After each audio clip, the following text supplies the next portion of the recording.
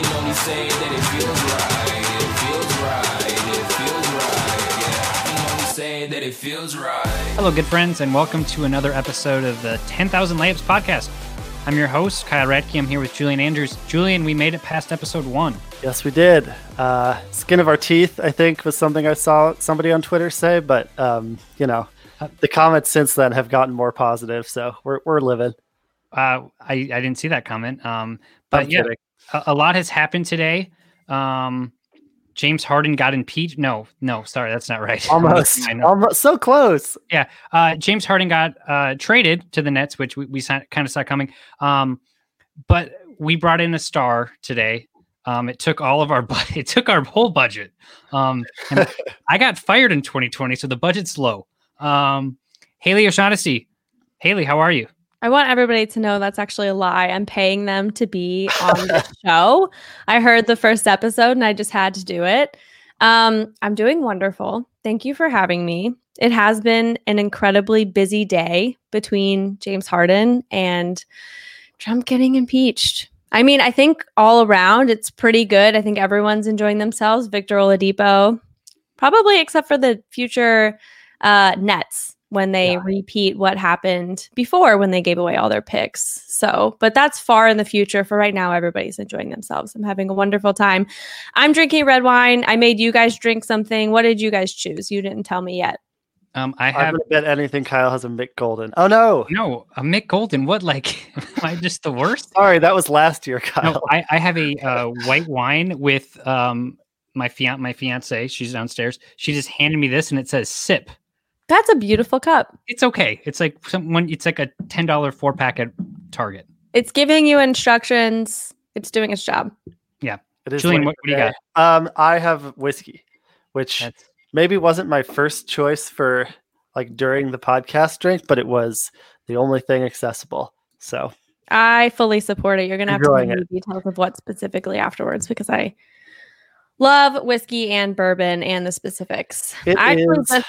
I made somebody bear through before this call all of the specifics of what makes something a bourbon and not a whiskey. And it is like a 8-step process, maybe 9 steps. I don't know. You do it in the alphabet. Anyway, I was going to ask you if you could give us the cliff notes, but it sounds like there aren't cliff notes. At the end of my appearance, if you're still wanting to hear me talk, I will run through the ABCs of what makes a drink a bourbon. I want to know that. Yeah, I don't know. Stay tuned, listeners. I mean, Julian's already spilled the beans that I'm not apparently I'm a low life drinker. I'm just drinking this Golden Light, which I think you can get in Vegas for like $1. Anyways, I guess like Haley, first impressions, because I want to like go in and talk about your career and everything. I find that like super fascinating. But let's talk about this trade. Who's the biggest loser and why is it Jared Allen? I told you before we started recording, like 5 seconds before, I have to actually pull it up because I was in a very long meeting before. So there's a lot of potential winners and losers. I will say, I think the biggest loser is Brooklyn in the future. It's always worth it to me to go 100% for the championship right there, right now. I'm like the biggest supporter of and even at the time, Kawhi to Toronto, even knowing that there's a chance he wouldn't stay afterwards, because that's the ultimate goal, is to win a championship. Having Kevin Durant, Kyrie Irving, James Harden, you're automatically probably the second favorite. And I'm just saying that because I watched the Lakers last night. Is that when they were playing? I hope you guys have a big editing budget, because I'm going to make a lot of mistakes because this is my second glass of red wine. But I would say the biggest loser to me is Brooklyn in the future. It's just tough. These guys, you're not going to be able to preserve this. Hopefully you win. Hopefully it's worth it. I think also winners, the Rockets. Just time to start over. You know what I mean? It's been so embarrassing since the beginning of the season. You don't want to be a place where people don't want to be. And similarly, I would say the same about Indiana. Depot did not want to be there. He was quite disrespectful about it a couple of times. Jared Allen, tough. Mm-hmm. Really tough. Yeah. I will say, I always think that Cavs fans are really underrated as fans. They're never hostile to me on Twitter. So just personally, I have a lot of affection for them. And they're also really dedicated despite years of being really, really bad. So I think he'll get a lot of love there.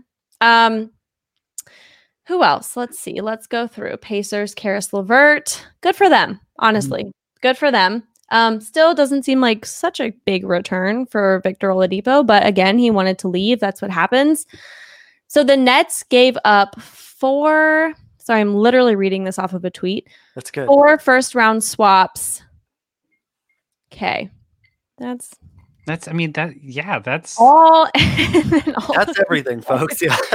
They're really throwing it in. There's such an interesting thing to be said about teams who've thrown it all in before, hoping it'll work. And you know what's funny is that it's so related to this trade because for the longest time, it was the Rockets every single year. They traded a marvelous bench to get Chris Paul years ago. And it was a really fun team. It just didn't end well. His injury was unfortunate. But they threw away a lot of things that now the Clippers, or at least last year's Clippers, were lauded for. All of those bench pieces that they turned into really important players. And those were the Rockets originally. That didn't work out. They tried Russ. That didn't work out. So I think James Harden is coming from a long line of let's throw everything into making this work. And this is just the latest addition. Does maybe Sam Presti win? Because maybe I feel like I always and he's not even a part of this trade. I'm just you'll see second part of the tweet. No. You'll see where I'm going.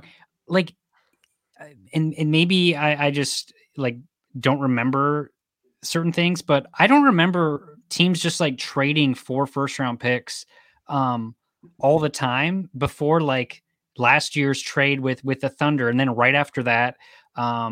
It felt like in the last year or two, we've had 4 of these trades where I went back and I looked at the Kevin Garnett trade, and then granted that was 15 years ago, but it's they got 2 first-round picks in Sebastian Telfair. It's oh, congratulations. Is this how it's just going to go from now on? If you're a star, it's going to cost 3 or 4 first-round picks. I don't know. There's so many more forced trades now, and there's also, I think, I don't want to start sounding like an old guy back in the day and kids now are punks, but I do also think that stars are making it a worse time now if they want out. James Harden made that a really bad time. It really ruined the Rockets for it all of really his no one was having fun. No one was having a good time. You think about Paul George leaving the Pacers. I think he was even pretty courteous the way he was guys, I'm not going to resign. So you might as well do something with this. I don't know. There's a long line of superstars recently who have forced trades, and maybe that makes other teams more desperate. Maybe that's better for the teams that are, having to get rid of their star. But when it's somebody like James Harden, I think that's the difference, is that now the top of the top are saying, I want to go. A lot of teams are still going to say, okay, well, we will give up anything for them, because a lot of teams are bidding.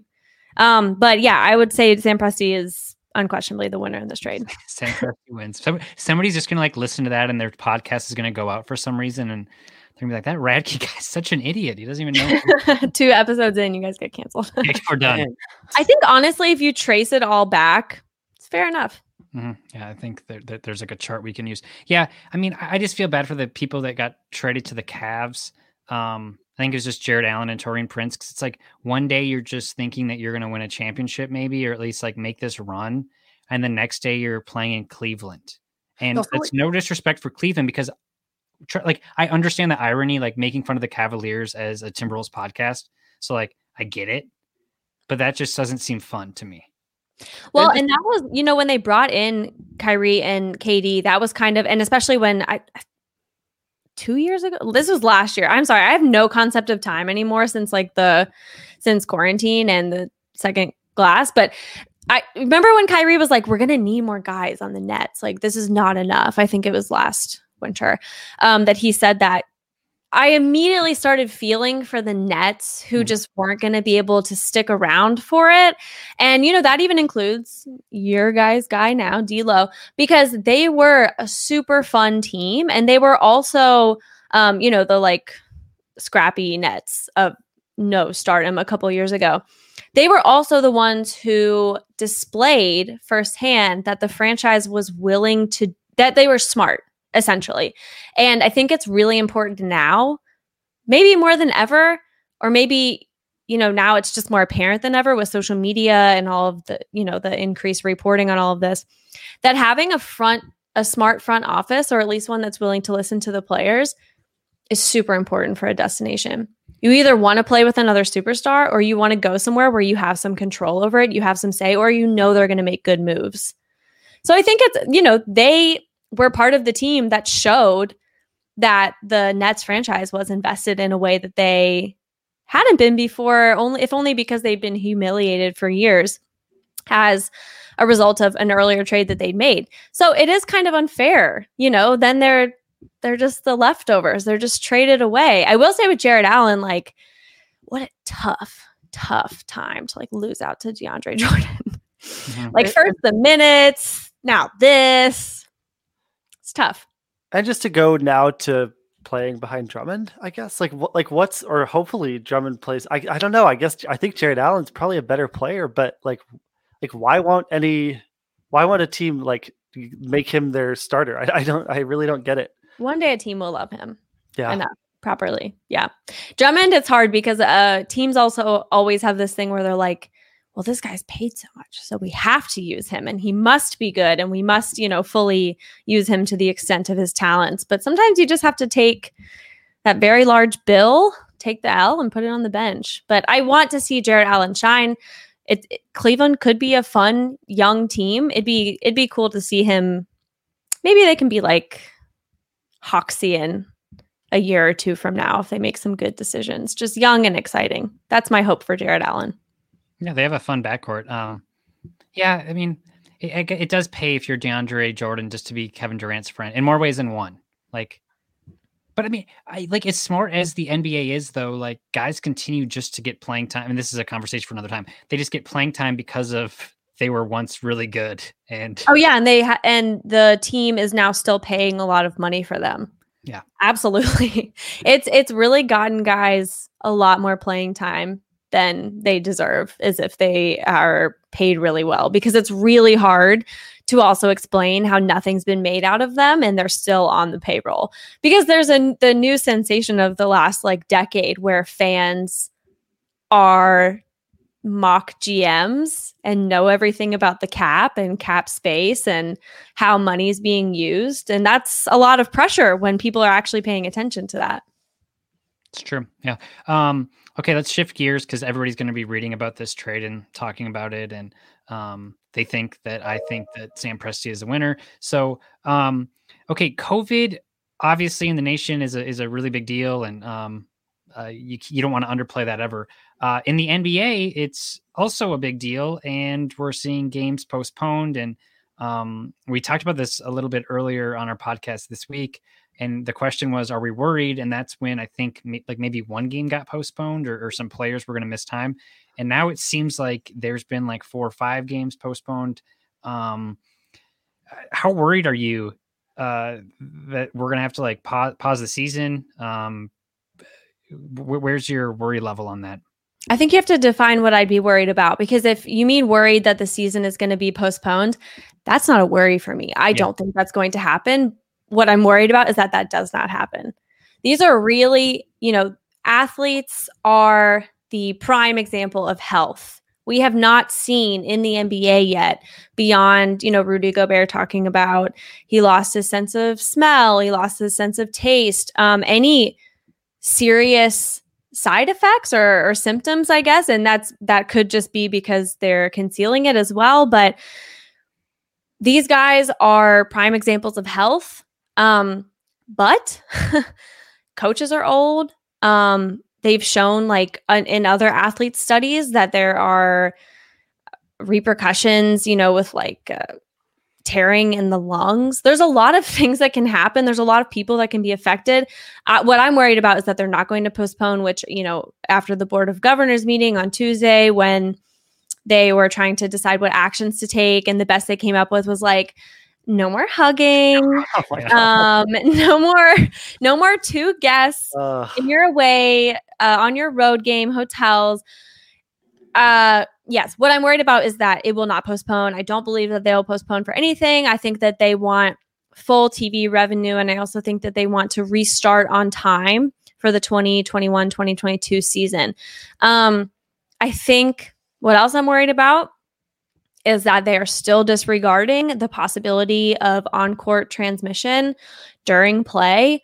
I think a really eye-opening moment for me was when Jason Tatum had tested positive, and the wizard who they decided then should be monitored was Bradley Beal, who was not on him was not on him exclusively defensively, but they decided that he should be monitored and held out of a game, I think one game, because they hugged and talked closely afterwards. I don't know if you guys have played basketball. I don't know if you've played any sports, but if you are guarding somebody, you are up in their face, you are yelling to your teammates, you are, whatever you're doing, you're directing, hand checking. What if you sneeze? If somebody contracts the virus and they are on the court with a bunch of other people who are rubbing up against them, I just think that's such a big red flag, and I think the NBA is ignoring that. That's my main concern. I do not think the season will be postponed unless something really grave happens to one of the players or personnel. Yeah, it's really depressing, honestly, because of course COVID is transmitting during the games. And that the NBA knows this. It's just like, I think they're just taking the gamble on, they're like, as you said, like, okay, nobody's gotten seriously ill. Therefore, like, we're just going to cross our fingers and hope that all of the COVID cases in the NBA are going to be mild, and we're going to get away with nobody dying, but everything we read about all the time, and I think everybody at this point has had personal experiences with COVID. It's like, I do not understand how they're able to take it so lightly. And imagine if you're Karl Anthony Towns. Right, exactly. I mean, seriously, so I can't. Yeah. Every time I see him, it's all I can think about. You see how lackadaisically your employer is taking this, and you have been so directly impacted by it, and your life is forever changed. I mean, I'm so glad he was vulnerable enough to share how it felt and how it feels every day, and how he still feels it every day that his mom passed because of COVID. Because I think that's a really important thing for people to realize. But if I'm him and I see my employer treating it this way, there's a lot of things that people encourage athletes to play through, push through it, be strong. Basketball's a good distraction. It just doesn't work that way with this. Yeah, no, I like, and Karl, I'm surprised that he's playing this season, to be honest. It's his decision, and obviously I think he's done. You can't fault him for anything throughout this entire process. You just hate to see somebody go through that. You brought up the transmission on the court. I get so confused by it because I think people are taking it literal in the sense of like, well, they're not close to each other for 15 minutes. It's like, no, that's just like a basic guideline. It doesn't like, if it's like, well, they're only guarding each other for 4 minutes. It's like, well, that doesn't mean like it's less likely to happen if it's not 15 minutes. Right. It's a matter of percentages. And that's actually talked to, what can I say about his position? Because I'm not really allowed to say. I talked to somebody who is doing research for COVID, who's very important, who I wish I could name drop so I could sound more important. But I talked to him about the possibility of on-court transmission in regard to how the NBA is excusing it. They're saying, well, no player is within 6 feet for 15 minutes straight at any point of the game. And obviously what they're meaning is like, okay, if I'm guarding Kyle, we're in each other's space for 15 minutes straight.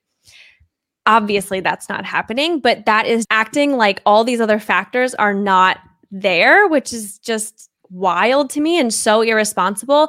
That, and it's also saying, okay, that's when you're like really in the danger zone. That doesn't mean if I'm guarding Kyle and I sneeze in your face or I yell in your face, droplets are going to be in your face. Mm-hmm.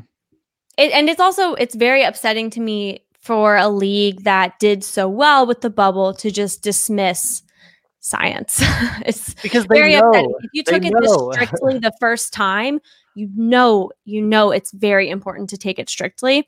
And I think because of the success, is part of the reason that it is more lax now, and that's even more upsetting.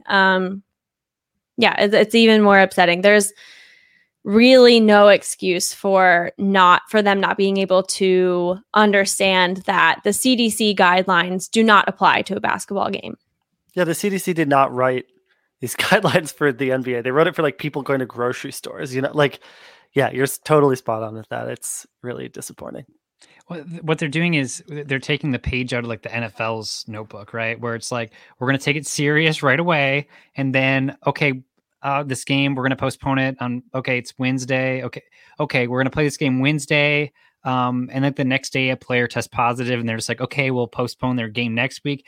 And I mean, from a finance aspect, I guess, whatever. But if that's what your concern is, it's fine. And like another thing about health, I wish these leagues would be more honest, because it seems like every player and every coach, they get it, or, or you just hear they're out and you don't hear why.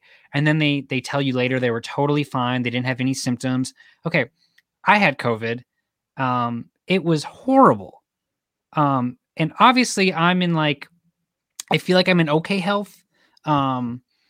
And like, luckily it wasn't worse than it was, but like, it was the sickest I've ever been.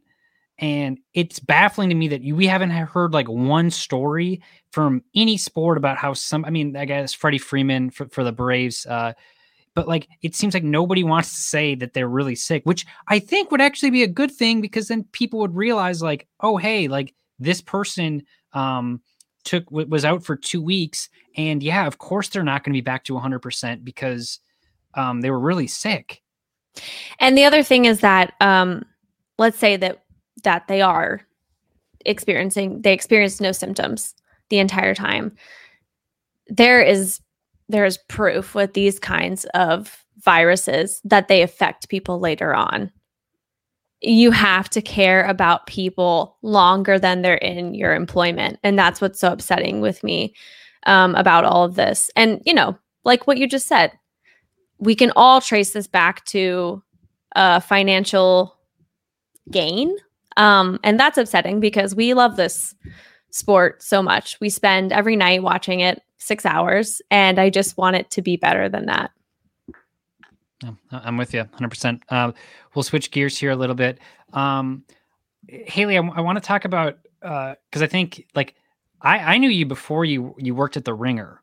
And I think I probably like met you on Twitter or whatever, like, but this is like the early days of Twitter. So, yeah, you followed me when I had no followers. That makes me sound weird. But okay, awesome. No, but I remember because you would tweet about the Timberwolves. Because I think Gorgie Jang played. Well, he did. I don't think that. You went to Louisville. Okay, I went to Louisville. I know I was going to get corrected. I knew right after I said it, I was hoping you didn't hear me. Was it mouthful of marbles when you say it? Or? Yeah, just thank you, Julian. Okay, so I want people to hear this story because you like this. I think you talked to Tim Fakeless, who you thought was me, and Tim Fakeless is not me. I'm hoping you were going to forget to bring this up. First thing on the outline. Yeah. I mean, Tim and I did go to college together. Oh, that's a fun fact. I didn't know that. Yeah, we went to college together. Okay. We were like, I was the sports editor at the paper, and he wrote there. So that's fun. But okay, tell me how what happened. I'm not recounting the story. If you want to tell the story, you can tell the story. I will not continue to be embarrassed on every Minnesota podcast I appear on. I refuse. That's fair. All right, moving on. I don't even know. To be honest, I don't know the story. Tim just told me, he's like, yeah, Haley thought that I was you. And I was like, oh, okay. I went up to Tim. I said, "Oh, are you Kyle?" And he was like, "No." And I was like, "Well, that's okay." I walked. Hopefully Tim wasn't having a really bad day. And he's like, oh, man. Yeah, that's basically the story. I think I must have been in college at the time. I think I had decided I would like to write about sports by then. And yeah, Gorgie got drafted and I was like, well, I guess I'm going to watch Minnesota games. And I also on an outline Kyle sent to me, he said, what, possibly we'll talk about what an outsider looks at the Wolves as. And I was like so insulted that you use the word outsider. I suffered through the mid 2010s with you guys. I watched so many bad games. Oh, the worst. Oh my God. I learned players that people don't even is this a fuck podcast? Okay, we don't know their they haven't name. told us yet. So okay. I know. Sorry. Again, I hope you guys have an editor who's very good. But anyway, yes, I suffered through all of those games. I really love Wolves Twitter so much. But yeah, those were really dark days for the teams for Minnesota, but actually really fun for me. But yes, so I knew Kyle from Twitter. I asked Tim if he was Kyle. He said he was not. I went back to my boyfriend at the time who was in the stands and I said something really embarrassing just happened to me. And then we had a good laugh. And then everybody who I knew from Wolves Twitter then had a good laugh at my expense. It is 2021. We are still bringing it up. This is just ridiculous. Let's now get that I hear the the story again, like it doesn't seem as funny. So maybe we should. We tried. It honestly was funny in the moment. I mean, not for me, but for everybody else. I was mortified. Okay. Haley, I was just going to ask. So you said you decided to write about sports, or you decided that you wanted to write about sports. Did you come to writing or to sports first? No, I always wanted to be a writer and I just didn't know about what. I always, it's still in the one day plans to do short stories and awesome. But yeah, no, I just, I've always loved sports. So I was like, well, that's a happy medium and it's been a lot of fun since. So just worked out. Yeah. So I think a lot of people that aren't in the Wolves world got familiar with you. You have a lot of hot take tweets, which I love. Do I? People say that. And I don't think I really even have opinions. Okay. Yeah. I mean, that's fair. That's probably the best way to think about your own opinions is that they're not opinions, which is good. Yeah. They're just correct. Yeah, you only have facts that you know. Yeah, which is good. Because I think too many people try to put oh, look at this opinion that I might not think, so it's good. I do that sometimes. Whatever. You have good opinions. Thank you. I tweet less now that I don't work for the Wolves because I don't have to write about or tweet about a meaningless double in a 20-point loss or a 20-point win sometimes. Not very often. Usually a 20-point loss. Let's be honest. Okay, so but I think a lot of people are familiar with your work at the Ringer, and you did excellent work there. Thank you. You did, and I think I know I was bummed when you left because I wasn't able to read your stuff every day. But now you're onto the next thing. Blue Wire podcast. What are you doing? Just kind of tell us about your journey and what to expect. I will be hosting an NBA podcast that's going to come out really soon. We're very excited about it. I wish I could say more information, but I will be able to very soon. But yeah, that's coming out. And then it's really fun. I'm executive producing projects across sports. So not just basketball necessarily, but what's great about Blue Wire is that they're really into telling different sports stories. Ones that you haven't heard, ones from a different angle. So narrative podcasts have always been very interesting to me. And yeah, it's a different kind of storytelling for sure. But yeah, I'd say that's it. I'm coming soon is basically what I've been telling everyone, including my family, who does not believe I have a job right now, but I do. I was just it's so awkward on like some of these like video Zooms because you're waiting for maybe somebody else to talk and then you look at them and then you realize they're not going to talk. So Yeah, you just gave me a nice little nod. I did. I Kyle. gave you like a little wink too. What's So up? that's actually a real thing. When people have something big in the works, you legitimately can't talk about what it is. And it's really just an NBA podcast, and I'm really excited about it, but we haven't launched yet. So I don't want to, after this is all over, I can tell you guys the name and my co-host and everything. But yeah, it's very hard for me not to talk about. I just, I love to gossip. I love to gossip. I love to share information, and I can't. So I'm trying to restrain myself. So I'm going to stop talking about it. But yes, coming soon. Well, we will have you on again once it's launched, and you can tell. Oh my God, us please! about it. Yeah. I'm kind of curious. Just like so, you were one of the first people to join the Ringer, and then in kind of that time, it grew from what was at least perceived online as a like scrappy startup, even though it had some significant people behind it, so who knows, but then it grew to this kind of behemoth. I'm just curious like what your experience was like in a company that changed so much over the course of your time there. Like how did that feel as somebody who worked there? It was so fun. I think for me the best part was being with people who I'd read at Grantland and have always admired, and then getting to be their coworker. And it really, my time there gave me a lot of confidence in the idea that other people might be interested in the weird things that I'm interested in. I wrote a story one time about Stephen A. Smith, like what if everything that he had reported to be true actually was true, because no offense, Stephen A., but a lot of it does not pan out. And that was greenlit, and it was totally, accepted. And so that gave me a lot of comfort in the idea that the sports media world was more than just like, khakis and ties, old school press box type of stories. And because, I don't think I'll ever be very good at those. That's not what is fun to me.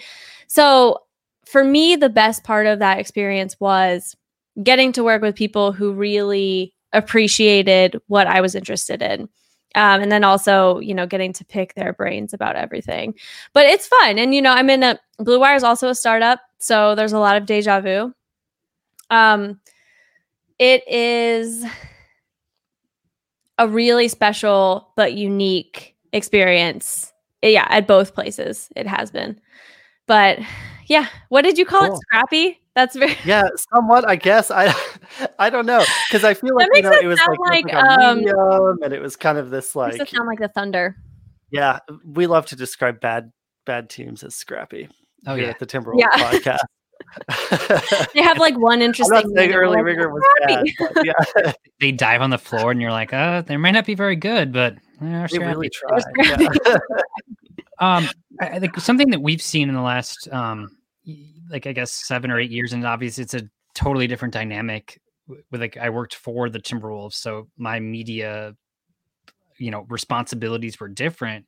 But when you talked about like you're sitting there in the press box, right, and you're writing like a 450 word game recap, and when I started with the Timberwolves, that's what like it was. It was like put together a game recap. I think like sometimes it was like maybe we'll do a live blog. You know what I mean? It's like there's 82. Which really only works with soccer. Like I don't know if you guys follow soccer, but like the Guardian does one, so fun. But with every other sport, it's like a minute by minute blog is just not as entertaining. But anyway, sorry to interrupt you, but go ahead. No, you're good. You're 100% right. But like basically how the media, the sports media world has changed and evolved, where it went from, I think, writers doing the game recaps, and then it evolved from like, you know what, maybe we don't even have to like be at the game. We can just like write about the game from home. Like we don't need to get these quotes. Like, who cares, right? and there's certainly a place for the beat reporter, so I don't want to like downplay that at all. Oh yeah, they're the reason. I mean, their reporting, their breaking news is the reason that the rest of the stuff gets to exist. 100%. There's such a need for them. But it's so nice that there's now this area carved out where it wasn't before in sports necessarily. So yeah, they're absolutely necessary, but I could have never predicted this when I was in college. It is what is definitely different. And I'm really glad that it's been afforded in the sports space. I was reading some of my Time Hop. I don't know, Time Hop's still a thing? I don't know if it is. But like not too long ago. And it was like my tweets from like 2010. And I was covering the Minnesota State University Mavericks in southern Minnesota. And like, I was just like, I was tweeting the score literally every time somebody scored. That was my reporting. So I remember it. So when I decided like, okay, sports reporting, I did high school scores at the Courier Journal, which is the Louisville paper. And I told them I was interested in writing. And so one time they sent me out on a high school game, football. And I was like very nervous. I'd never done anything like it before. And I got there and, it was so fast. Like I couldn't keep track of the stats. It was high school. And it was a small school. It was actually in Indiana. I couldn't keep track of the stats. I was like, was that 7 yards? And I was asking the guy next to me and he was like kind of also reporting, but he was like announcing and he didn't have time to tell me. And I couldn't keep up. And he also had an accent, like very thick. And so I couldn't really understand. Was it 6? Was it 7? And it was really hard. And then I went out because I knew they wanted a quote from the coach. And I was like, yeah, I can do that. So I went out there to try to get a quote from the coach and it starts pouring down rain. I have my laptop. I have this like recorder. I start asking him a question and he like can't hear me and his wife's calling him and they're having dinner and the lasagna and everything's just pouring down rain. And like, there's, my laptop's just open. I'm just holding it there. So I run back to my car finally, and the courier had this like deadline. There's no service. It's not like there's a Starbucks. We are in nowhere, Indiana. And so I wrote in my car this game recap with like faulty stats, and my laptop is like, the screen is like not really fully working because of the rain. The recorder, I had nothing. I remembered him saying like one thing verbatim. So that's all I had. And after that, I was just like, I'm not cut out for this. It's not going to be me. And I've never done anything like that since. That's awesome. Yeah, thank God I don't have to be wearing khakis right now because it's not the life for me. I'm not cut out for it. I once, I covered we had like an entrepreneurship class in high school and I just decided to write about the sports teams and for the local paper. And I just made up quotes for literally all of my friends for every story. So I don't know, like that. Maybe I get in trouble in like retroactively. I don't know how that works. What's that movie about the guy who makes up a bunch of quotes and he's exposed? Is it Glass? Is his last name Glass? I don't know. I had to watch it in a English class one time. I didn't watch that apparently. It's about plagiarism, but yeah, that's you. I'm gonna expose you for that. That's actually very efficient journalism. Season whatever of The Wire, where they've reported it. Oh, it's great. Best season, probably. Season 5, I think. Yeah. Okay, let's talk about Shattered Glass. Shattered Glass. Shattered Glass. Yes, I knew it had glass in it. I was so terrified after that. I was like, if I ever say or write 2 words that consecutively that another person writes, I'll be accused of plagiarism. That movie freaked me out. And it turns out that it was based off of a true story, which is Kyle Racky. Well, I mean, not a lot of our high school classes were based on scare tactics. Just generally. It's funny you say that because I was actually in a woodworking class in like 8th grade. And if you know anything about me, my family would be the first to say, I'm not a very handy guy. We had to write a paper about like different woods or something. And me and another classmate got called into the office one day and he handed me the paper that I thought was mine. And I was like, he's like, did you write this? And I go, yep, this is mine. And then he handed me the paper that the my classmate next to me wrote, and they were the same paper. We both plagiarized the same website. That's amazing. We just submitted this paper about like oak wood or something. I'm really glad you're podcasting now, because this would probably ruin your writing prospects. I'm sorry. You really got to pour it all into this. Yes, this is it for you. This is it for let's talk about the Wolves for a little bit before we go. I think they're 3-7 or 4-7 right now. Like D'Angelo Russell started out slow. He heated up. Carl's back sooner than we thought he'd be. I guess, and I won't call you an outsider because you're very much in the Wolf circle. Maybe I should have you're like big time, like right in the bubble of Wolf circle. I would love to be called a guest. That would be great. Wolf circle. Okay. That's where you're I think at. that's me not imposing. Yes. Yeah, Haley was interested in the Wolves before I was. And see you know, I begged Kyle for years for a podcast, and he always said no. So there you go, Julian. That's credit to you. All credit. Breaking through where others couldn't. Haley, where are you at on the Wolves right now? Because they're kind of a confusing team. You know what, though? They've always been a confusing team. I think when the Wolves are not confusing, it's just because they're playing bad. The Wolves are constantly in flux, and the flux is always a good thing happens, then a bad thing happens. A good thing happens, then a bad thing happens. We can go through it, but honestly, it's like Tibbs was a good thing, then Tibbs was a bad thing. Jimmy Butler was a good thing, then Jimmy Butler was a bad thing. Andrew Wiggins, a good thing, bad, good, bad, good, bad, good, bad, bad, bad, bad, bad, good, bad. D'Angelo Russell could go either way. I think that right now, when I watch the Wolves, I think I've seen maybe like 4 of their games. It just seems they're very conditional, if that makes sense. So, you know, Kat has not been there the entire time, but it seems like, okay, when I say conditional, Culver, good with Kat on the floor. The Wolves defense, interesting with Okogie on the floor. Malik Beasley, great at home. Rubio's back. Very exciting if he can work it out with D'Lo.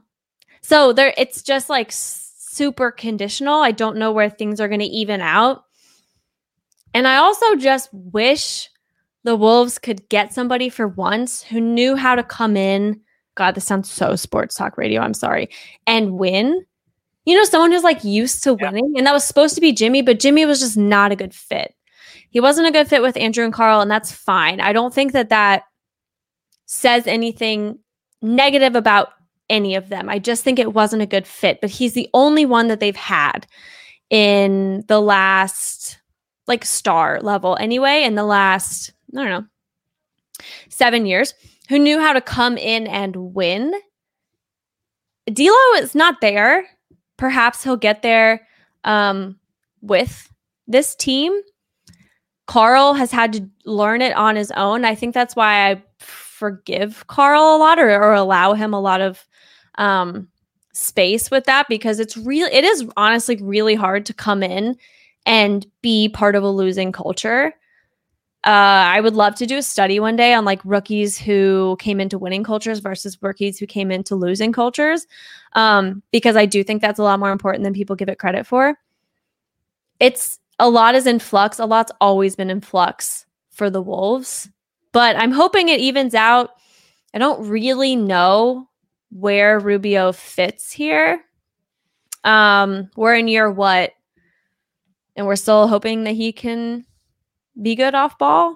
I just, I do think that they do have a lot of exciting pieces that are not being talked about outside of Minnesota, which is fine. That's good. That's the start of a team that can be exciting later. But I hope that the front office stays vigilant on moves. I think that's really the only way that this team elevates past its ceiling right now, which is like decent. Yeah, my cat just jumped up on me, so you guys can see him on the screen here. Okay, bud, later. Like the Rubio thing's so interesting to me because I remember being at his extension press conference. I forget what year it was, but Flip Saunders was just talking about how like he's going to evolve into this guy, and I will never question Ricky's work ethic because I think it is like it's right up there with all those guys. But we've seen guys like no matter how many threes you shoot or and I kind of talked about this with D'Lo, and I guess it's maybe to a lesser extent with Ricky because nobody's going to say Ricky's a top 20 or 25 player. But like, when you play on multiple teams and teams are just like so willing to like let you go time after time, it does kind of speak to your value. And, Ricky's always going to have a soft spot in Minnesota. I'm literally like looking at a bobblehead of him just hanging up in my office here. But, and I loved working with Ricky when he was here. But it is pretty apparent on a second unit that doesn't have any like shooters.